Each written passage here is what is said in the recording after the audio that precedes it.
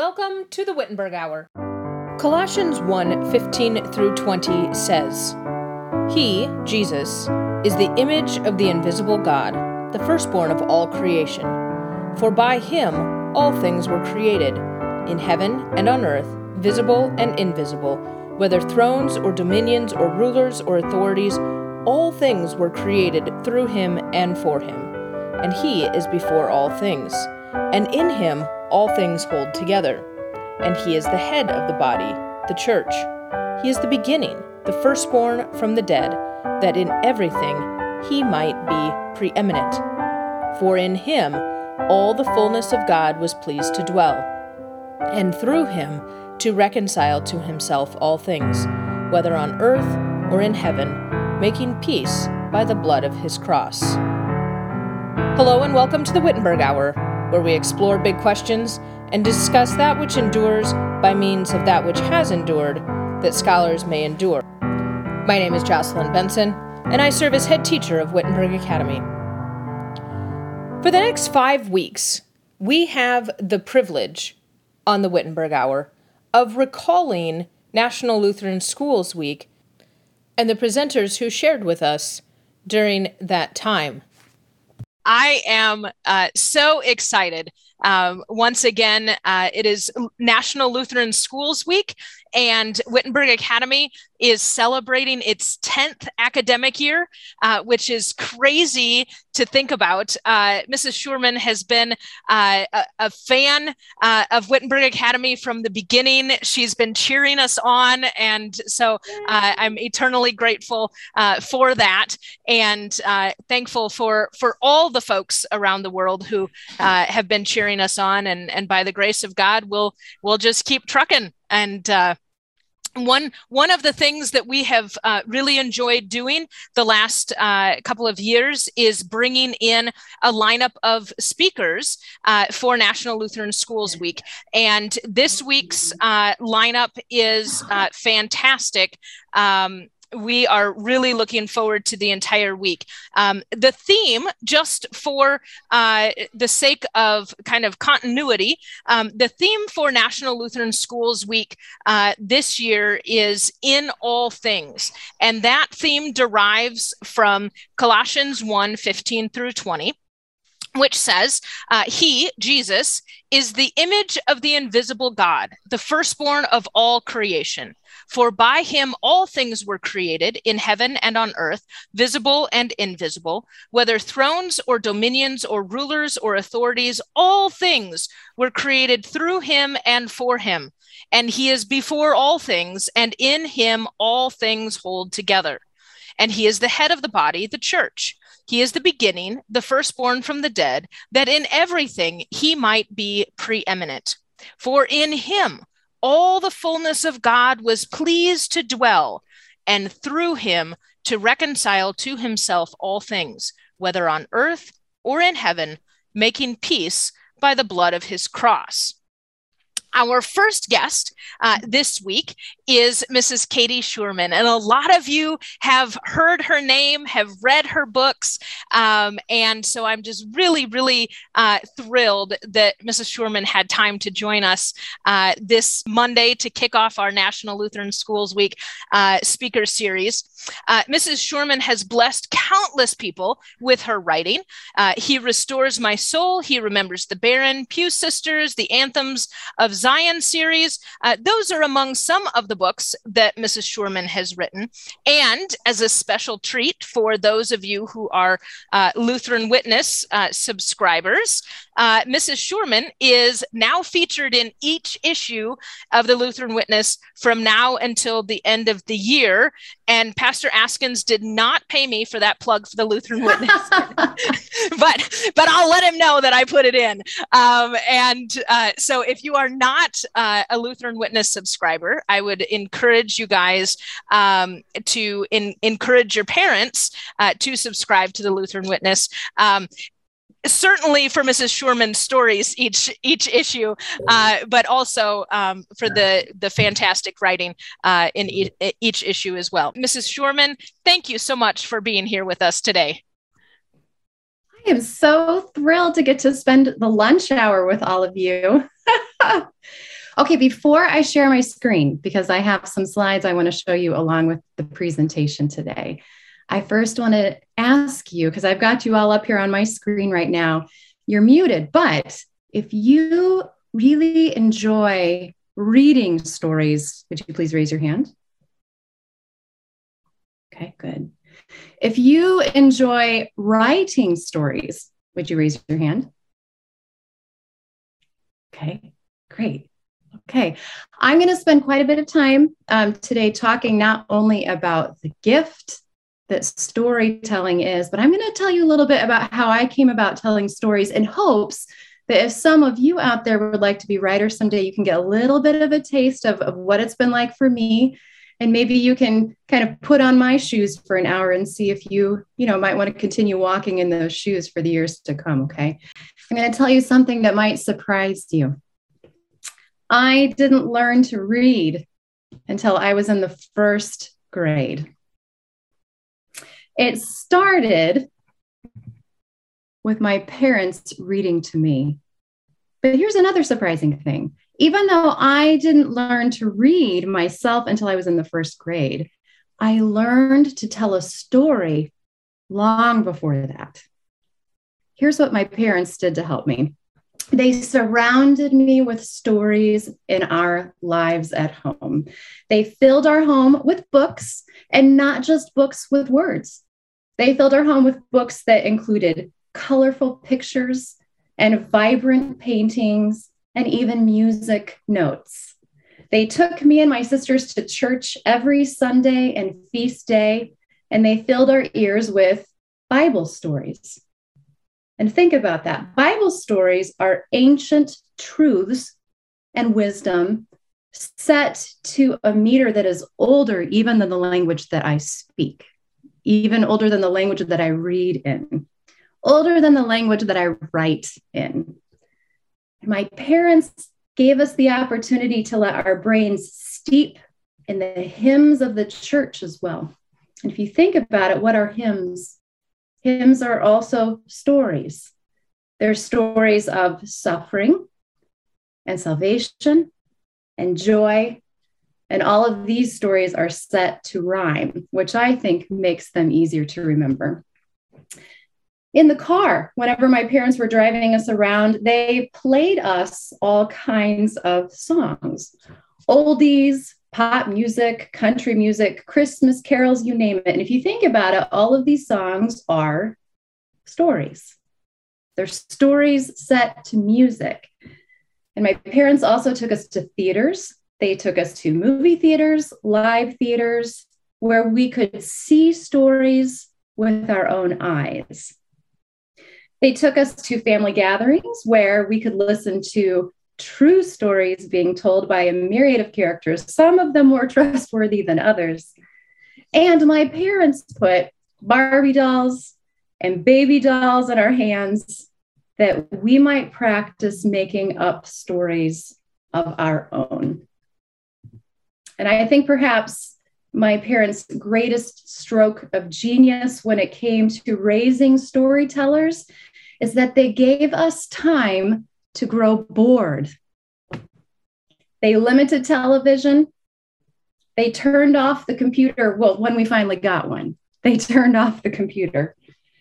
They pushed us outside in the summer months that we might learn to use our imaginations to fill time and space with thoughts and ideas and stories grander than the ones that we were living.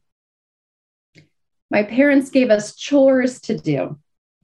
They busied our hands, but freed our brains to conjure up all kinds of adventures.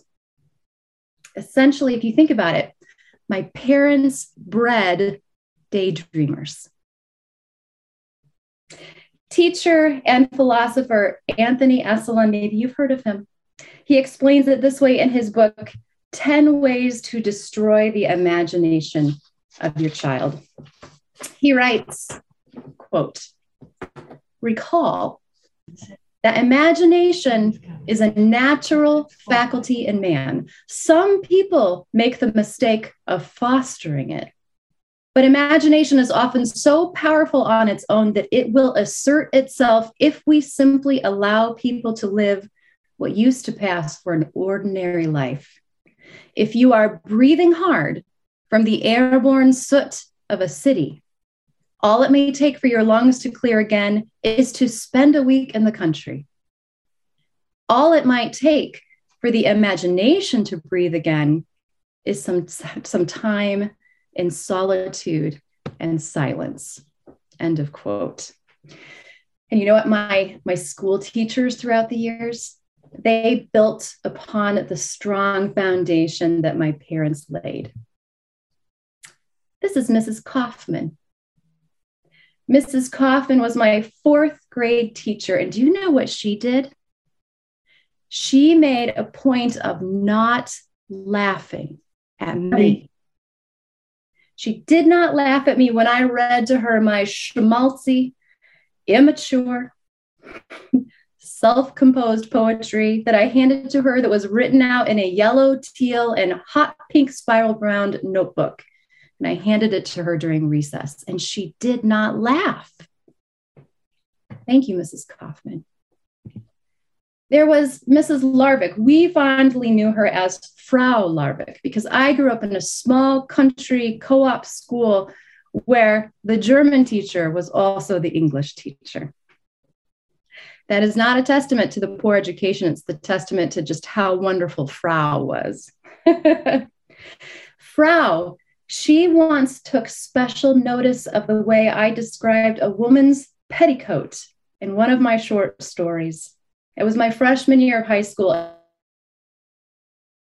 wrote delightful detail.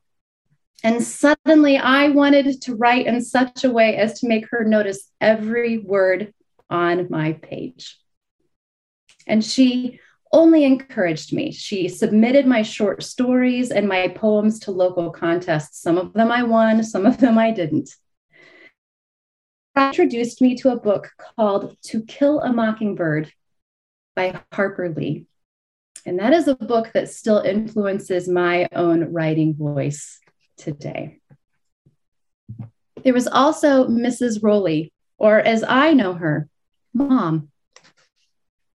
Mrs. Rowley was my upper class English teacher, and she held not just my grammar to the highest standards, but also my sense of humor.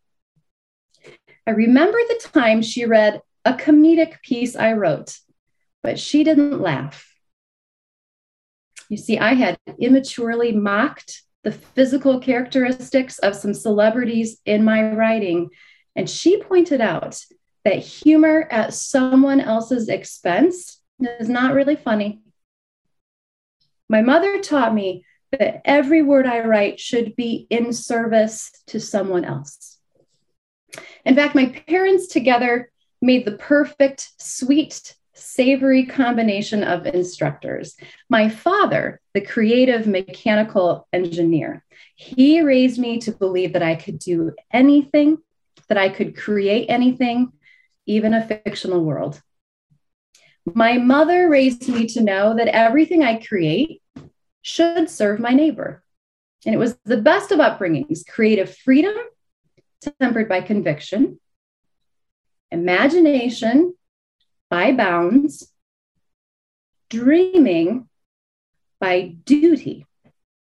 And whatever balance I achieve between humor and pathos in my storytelling today, it is a direct result of my parents' joint influence.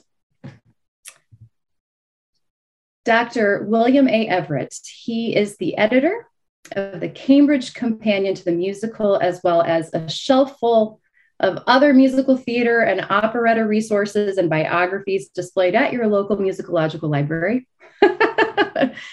But Dr. Everett is also the wonderful, kind, gentle, generous, brilliant man I served under as a graduate assistant for 2 years straight when I was working on my master's of music and music history.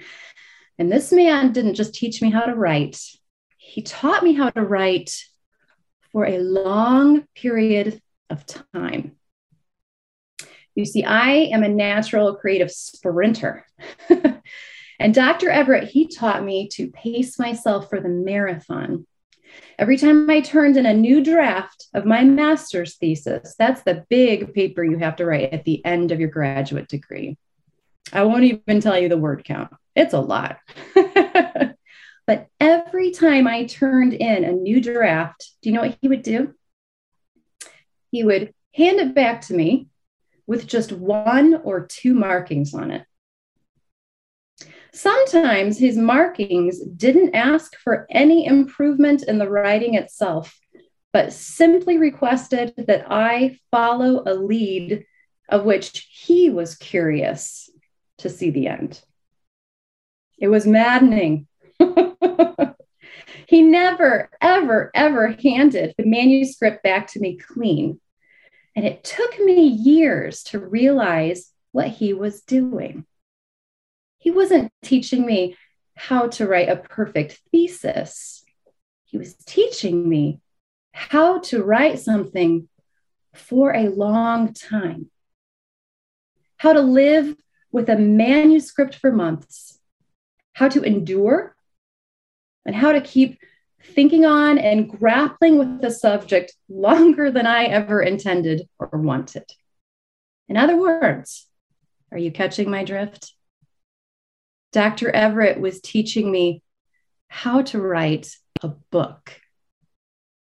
Thank you, Dr. Everett. My point is this. Writing, I believe, is a God-given talent. It's a calling, even. It's a good work that God prepares for us to do. As God reveals to us in his word, every good and perfect gift is from above. And he equips us with everything good that we may do his will, working in us what is pleasing in his sight. This is most certainly true. But I did not pop out of my mother's womb with a laptop plugged into the wall. God nurtured the storyteller in me through my parents, through my teachers and my mentors. Because you see, writing, it's a craft, like painting or playing an instrument. A craft is studied and learned over time under the apprenticeship of many people and influences. Even raw talent, even raw God-given talent needs direction and focus. So you could think of it this way. An artist may have a natural eye for form, shape, beauty, proportion. The artist may see the vision. I may think of a story to tell. But it is the master who teaches the sculptor how to wield the chisel and hammer, how to chip away root stone to unveil the curving cheek and the delicate flower and the sheer veil the artist sees in his mind's eye. I'm also a music teacher, and I often tell my voice students, singing begins with listening. If you want to make a beautiful sound, it helps to have heard one first. Storytelling begins with observing. If you want to write a realistic story, it helps to observe real people. And quite often, the best stories come from personal experience. Anne Sullivan, perhaps you've heard of her. She was teacher to Helen Keller, our beloved American hero who overcame blindness and deafness to learn how to communicate, write, and even speak. Well, her teacher, Anne Sullivan, wrote this in a paper prepared for an 1894 meeting of the American Association to promote the teaching of speech to the deaf. She wrote, I quote, "In order to write, one must have something to write about. And having something to write about requires some mental preparation. The memory must be stored with ideas, and the mind must be enriched with knowledge before writing becomes a natural and pleasurable effort. Too often, I think children are required to write before they have anything to say. Teach them to think and read and talk without self-repression, and they will write because they cannot help it. End quote. From an early age, I knew that I loved creating, but the content of my stories wasn't very interesting.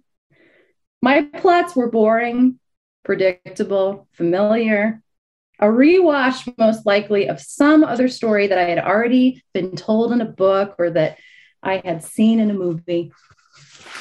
Those were my most exotic experiences to date, the trips and adventures and thoughts and ideas of fictional characters created in the minds of playwrights, screenwriters, and authors.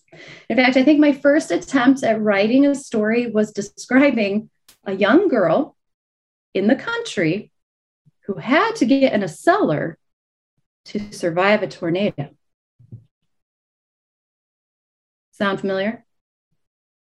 You see, I don't think I'd lived enough life yet to tell a story of my own. It's kind of like what Anne Sullivan was talking about.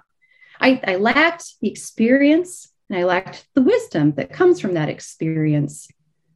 And honestly, I think I needed to suffer a little first.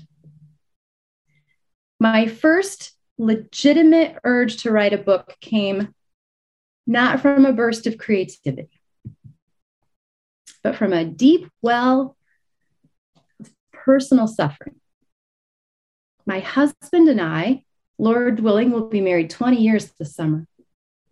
My husband and I were struggling to become parents in our late 20s, and I could not find a book on the shelf that told me the truth about such things, at least not the truth from God's word about such things. My marriage was barren of children. And I suddenly knew unspeakable, unanswerable pain. And for the first time, I found myself in the middle of a story, one I had never read before. And I believe I grew wise under my cross. I graduated from observer to author. And it may not be the fairy tale you are expecting to hear. Katie Shurman, celebrated author, writes a tale of happily ever after. No, that is not how it went down. My career as an author begins with a very different headline. Katie Shurman, a Lutheran nobody, writes about infertility, whatever that means, and miscarriages, and the Jesus whose righteousness redeems her barren, childless womb. At least my first book had a marvelous hero, our Lord Jesus Christ. And when I finished writing my first book, He Remembers the Barren is the title, my editor emailed me and she asked a question. She asked, "What would you like to write next?"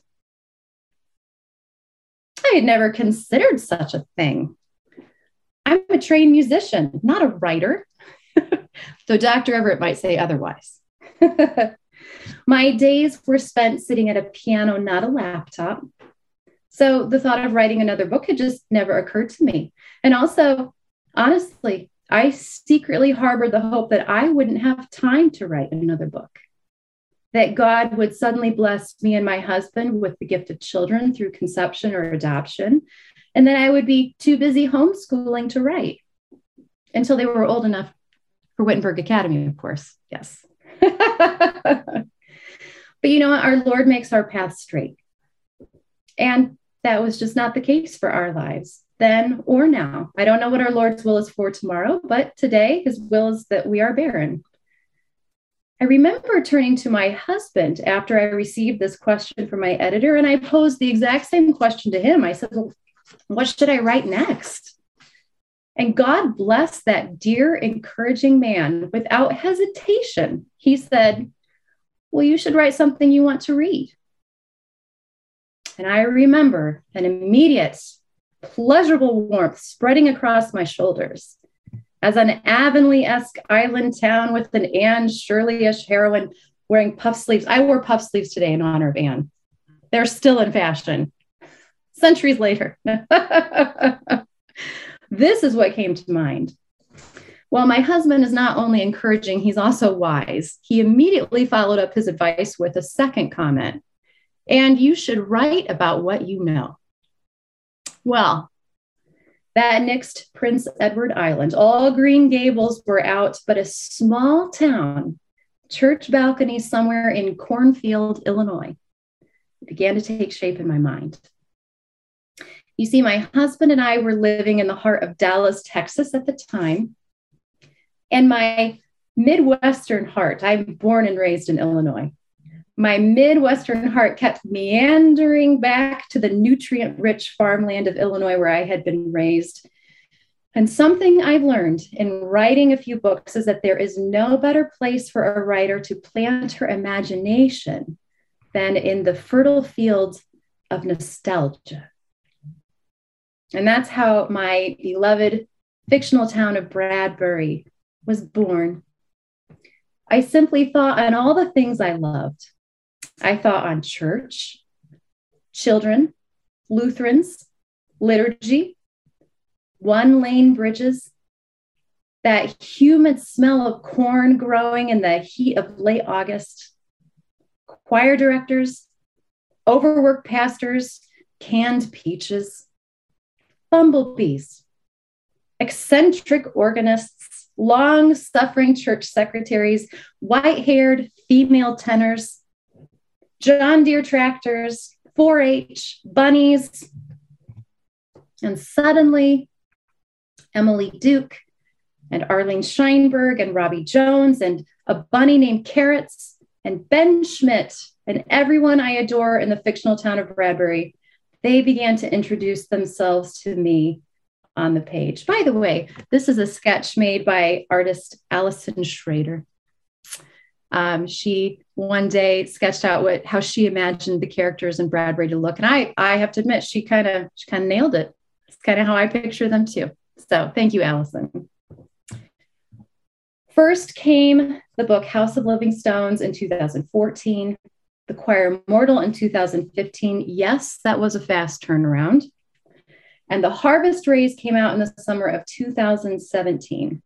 And this series is called the Anthems of Zion series. It's a fictional story about a small town church choir director and the quirky congregation she serves. Have you read it yet? And if not, thank you, Mrs. Benson. Good.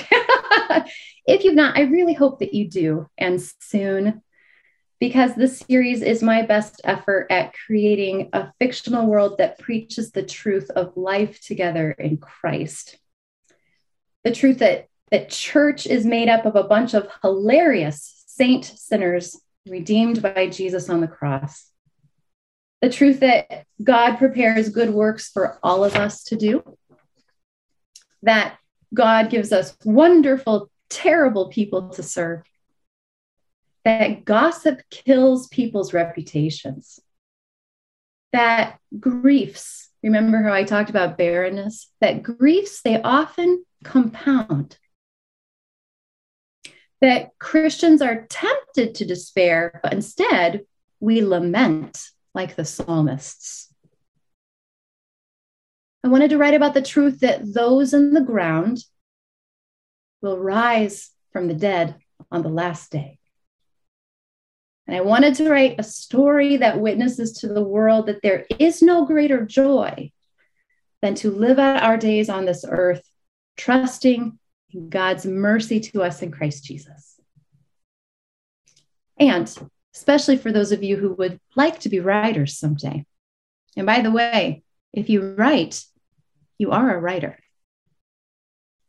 You may already be a writer today. I should tell you, though, that writing as an author, it is not always smooth sailing, okay? For example, I wrote the first few chapters of my fiction series in early 2010, but I didn't pick it up again to work on it until late 2011. And even then, I had to stop at chapter 20. It wasn't done yet. I had to stop at chapter 20 in 2012 to write a book called Pew Sisters, which came out in 2013. Are you dizzy? Because I was. And that's just what happens sometimes when you're a writer. A contract comes in. And for Pew Sisters, it was a 6-month contract. That means from the time that I got the contract to the time I had to turn in the whole book, I had 6 months. Well, when a contract comes in, that becomes your priority. And a writer's discipline is tested not only by meeting deadlines, but also by moving from topic to topic, project to project, book to book. There is a time for everything, and time, when you're under contract, is not always your own. It's good that your parents encourage you to do things you don't want to do when you don't want to do them. They're training you to be a good author, okay? Most recently, I partnered with Emmanuel Press, again, to publish a book called He Restores My Soul. It's a companion piece to He Remembers the Barren, that first book that I wrote. This book is a meditation on Psalm 23. Can you tell by the sheep on the cover? It's a book of empathy and encouragement for all of you. It is nonfiction. These are not made-up stories. These are true, real stories. And by the way, whether you're writing fiction or nonfiction, it still requires good storytelling skills to relay both. Each chapter in this book applies God's promises to a particular kind of suffering that is common to women. The book attempts to point each of us to a firm trust in God's word and a resounding joy in his mysterious work of conforming us to the image of his Son. And I did not write this book alone. Molly Hemingway of Fox News, Cheryl Swope of Memoria Press and Simply Classical fame, Cheryl Magnus of the LCMS Reporter, Cantor Christina Roberts, Deaconess Heidi Sias, Deaconess Pamela Bailey Silva, Deaconess Kristen Wasilek of Concordia College. Maybe some of these names and faces you recognize. Mrs. Rebecca Mays, wife of the Reverend Dr. Benjamin Mays. And that beautiful cover of the book that was painted by LCMS artist Rebecca Shoemaker in Dallas, Texas. The words printed in this book and the images painted on the front, they are a love letter from all of us to you. Okay, but enough about my books, okay? I share this with you primarily so you can get a little feel for what the rhythm of a writer's life is like, okay? And isn't it wonderful when that rhythm is punctuated by book covers? But this would be a sad presentation if I limited its content to a discussion of my own little works.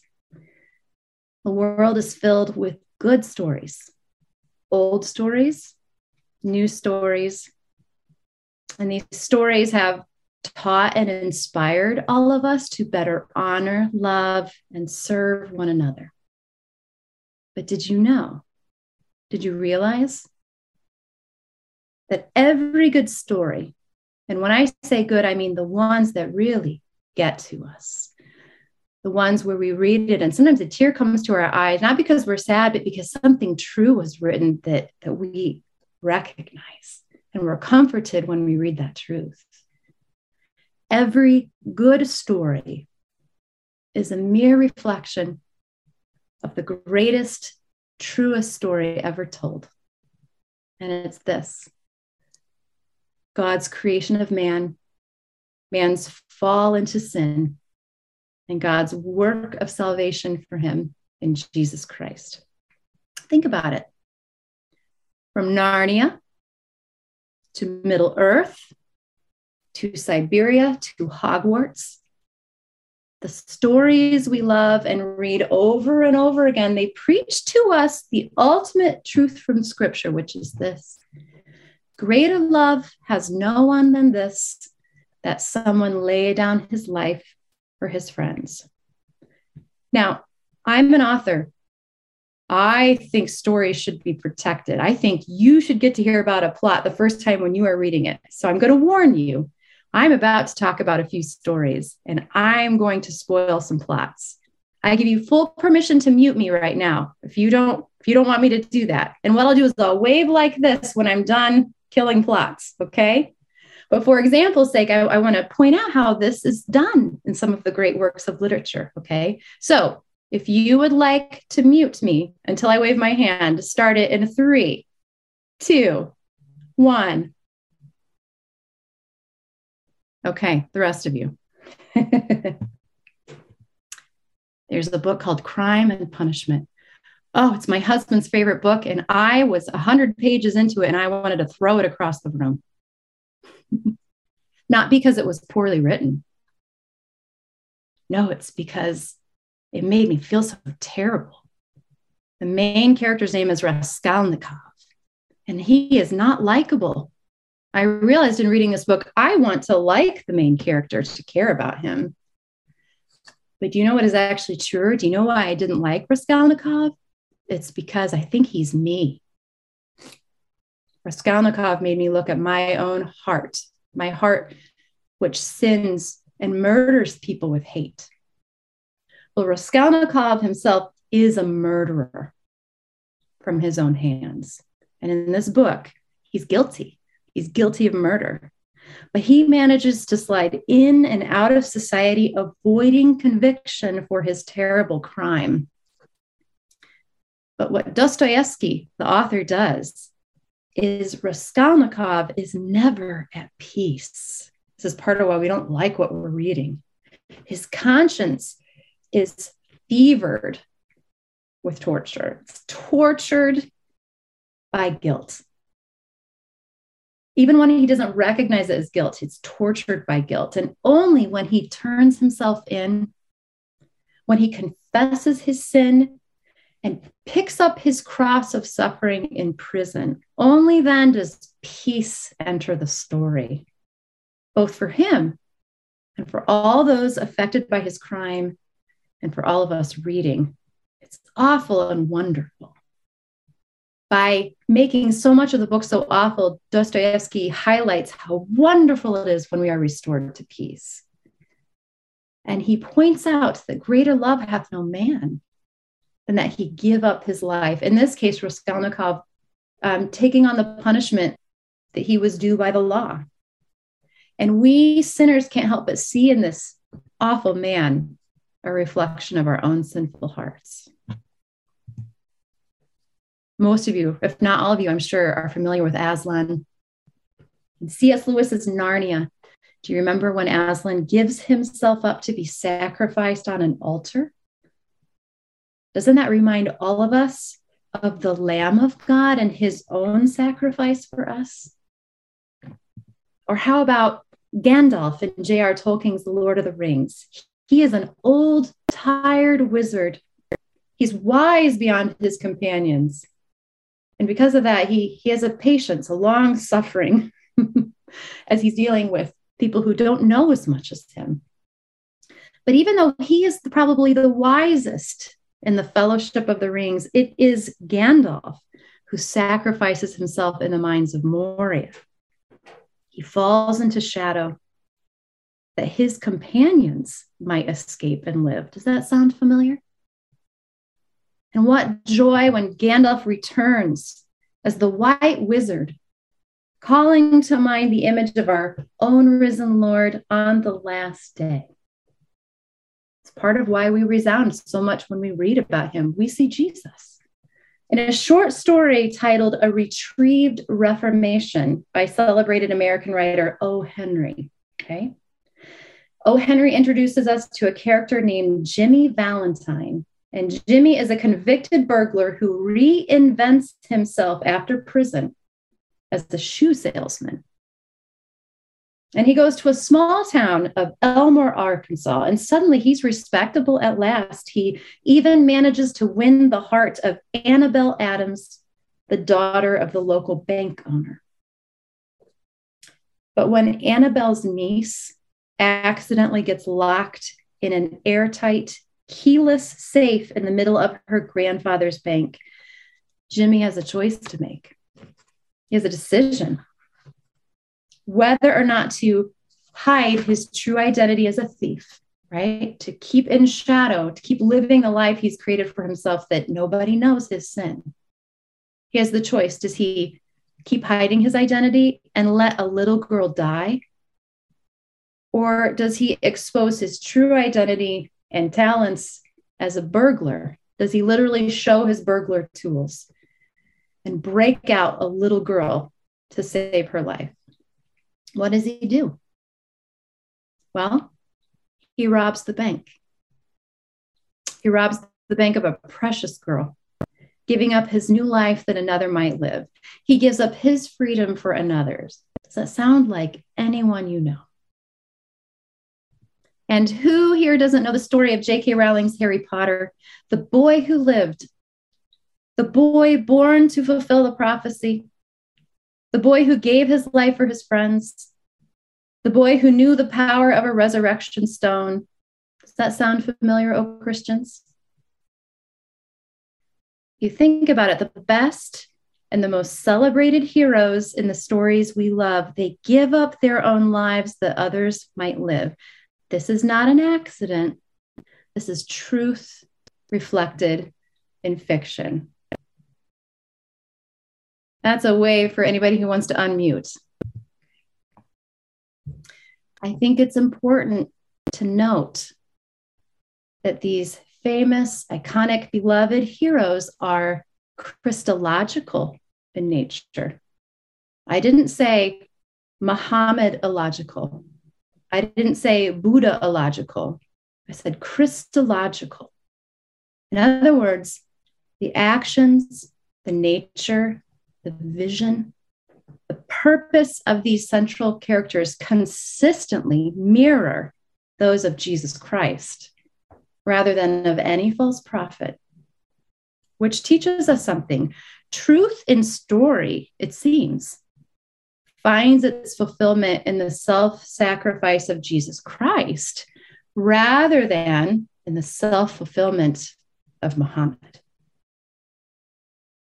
What is celebrated in these greatest stories? Think about it. Love of neighbor over love of self. Service over ambition. Virtue over power. Humility over honor. Good over evil. The greatest and truest tales can't help but point toward the love of God shown to us in the sacrifice of his son, rather than in the ambition and glory of the great prophet of Islam. I just don't think we'd resound with the story the same way if the protagonist just only served himself. Let that be an encouragement to you, that you know the truth. And look for those stories that tell you the truth. Now, I would be remiss if I did not end this presentation with telling you the story. The best and the truest tale, which shapes every hero, every villain, every plot that has ever mattered in this world. And that story is this: God eternal, in whom there is no beginning and no end. He created the heavens and the earth, the sun, the moon, and all the stars. Every creature that swims, crawls, runs, and flies, and even angels, and the man and the woman from his rib. But Lucifer, the angel, he was jealous of God. He desired power, dominion, and adoration for himself.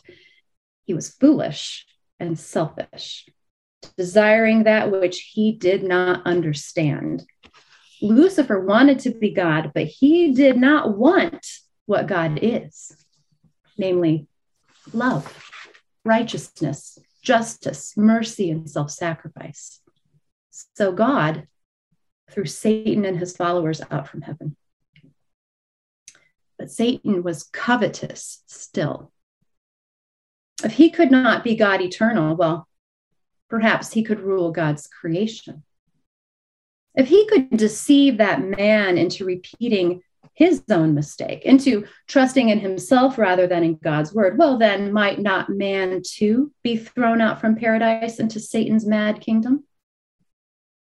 And so Satan slithered into the Garden of Eden, whispering his lies into the woman's ear. Did God really say? He asked. And the deed was done. That seed of doubt was planted in the woman's fertile heart, and Eve, all too willing to be like God, she believed Satan's lie over God's word of truth. And Adam, who knew better, he let her.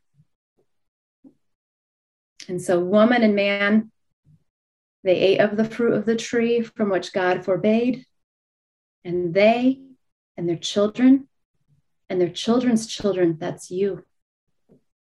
They suddenly knew what Satan knew. They knew disobedience, shame, fear, guilt, evil and pain and weeds and barrenness. They knew sin. And they were banished from God's safe, peaceful garden to live in the dark, broken realm of Satan. But Satan is not God, and God is not Satan. There is a difference between villains and heroes. Don't let modern movies fool you. Where villains are vicious, heroes are virtuous. Where Lucifer hates and condemns, God loves and forgives. Where Satan self-justifies, God justifies for you. But here's the great tragedy. Here's that plot twist, that great conflict in the story. It's that man, who is not an angel, but made of flesh and blood from the dust of the earth and the breath of God, this man, he must now die. Sin has infected his very flesh, his very cells, his very genetics, and this sin will kill him. Bitter agony. Senseless woe that God's most glorious creation, created in his own image, created to live forever, now must die. But Satan is not God, and God is not Satan. Where Lucifer destroys, God makes alive. God eternal did not abandon man to Satan. He found a way to save him, to make him new again, to take away that sin which kills him. God sent his Holy Spirit to the Virgin Mary and conceived a child with a capital C, a child begotten from the substance of his eternal Father, a child who inherited God's eternal holiness rather than his father Adam's sin. And this child grew to be a man who gave himself up to be crucified for my sin and for yours. And this child poured out his righteous blood for mankind's sake, to pay man's age-old debt from the garden and to reconcile him back to God eternal. And God the Father was pleased with the sacrifice of his Son. He chose to raise the Son from the dead to eternal life. He is the first fruits of the dead, that we might follow. And now every man in the flesh, that's us, we have hope. We have hope, for Christ is the one in whom we are baptized. We are connected to him. We have put on Christ. He has taken on our sin and given us his righteousness. And that's how God did it. That's how he turned this terrible tale into a tale of victory. God the Father, God the Son, the Holy Spirit. His name has been put upon you. And we know in Jesus being raised from the dead, he will raise us too. And what is the end of the story of all stories? The end of the story of all stories is this. And look for this in every book you read. Though you die, yet shall you live. Thank you for joining us today for the Wittenberg Hour. Be sure to subscribe to the Wittenberg Hour so as to not miss an episode. If you would like to learn more about Wittenberg Academy, please visit our website at wittenbergacademy.org. You can like and follow Wittenberg Academy on Facebook, Twitter, and Instagram. Join us again next time on the Wittenberg Hour.